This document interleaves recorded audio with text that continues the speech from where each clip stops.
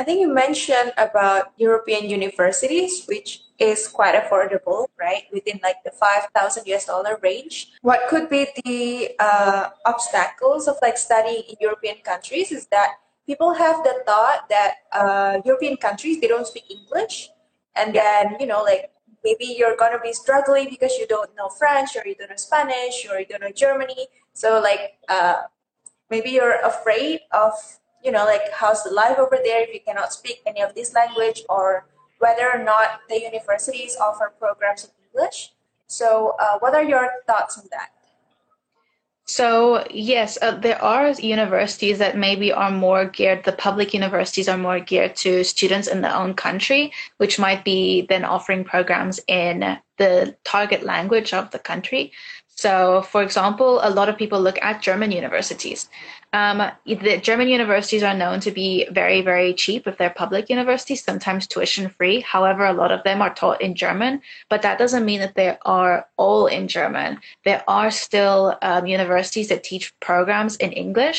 Just keep in mind that these are very common programs that are taught in English. So if you're looking for a program that's very specific, maybe let's say you want to do aerospace engineering, it's going to be difficult to find a program that teaches something that's very specific in English, but something very common, like maybe let's say MBBS or like a bachelor's in mathematics or an MBA. It's very common to find those in English.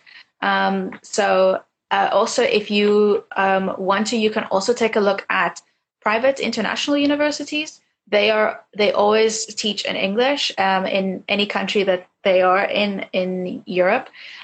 So that's one way to guarantee that it's definitely in English. But there are definitely so many different programs that teach in English as well. They're just more general programs.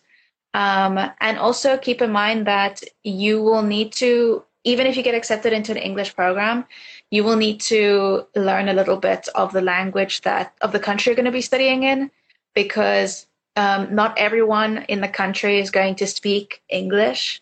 So if you, for example, decide you're going to study in Spain and you're studying in a program that's taught in English, maybe you'll still have to deal with teachers that maybe try to like your office teachers that help you with maybe your office arrangements, dorm arrangements. They maybe don't speak very good English. So I would definitely recommend trying to, if you decide that you're going to study, let's say in Spain, to try and learn like some basics, just to help you with your daily life. The same as if you were to study in China or in Japan or wherever, you would be expected to speak like a little bit of the language.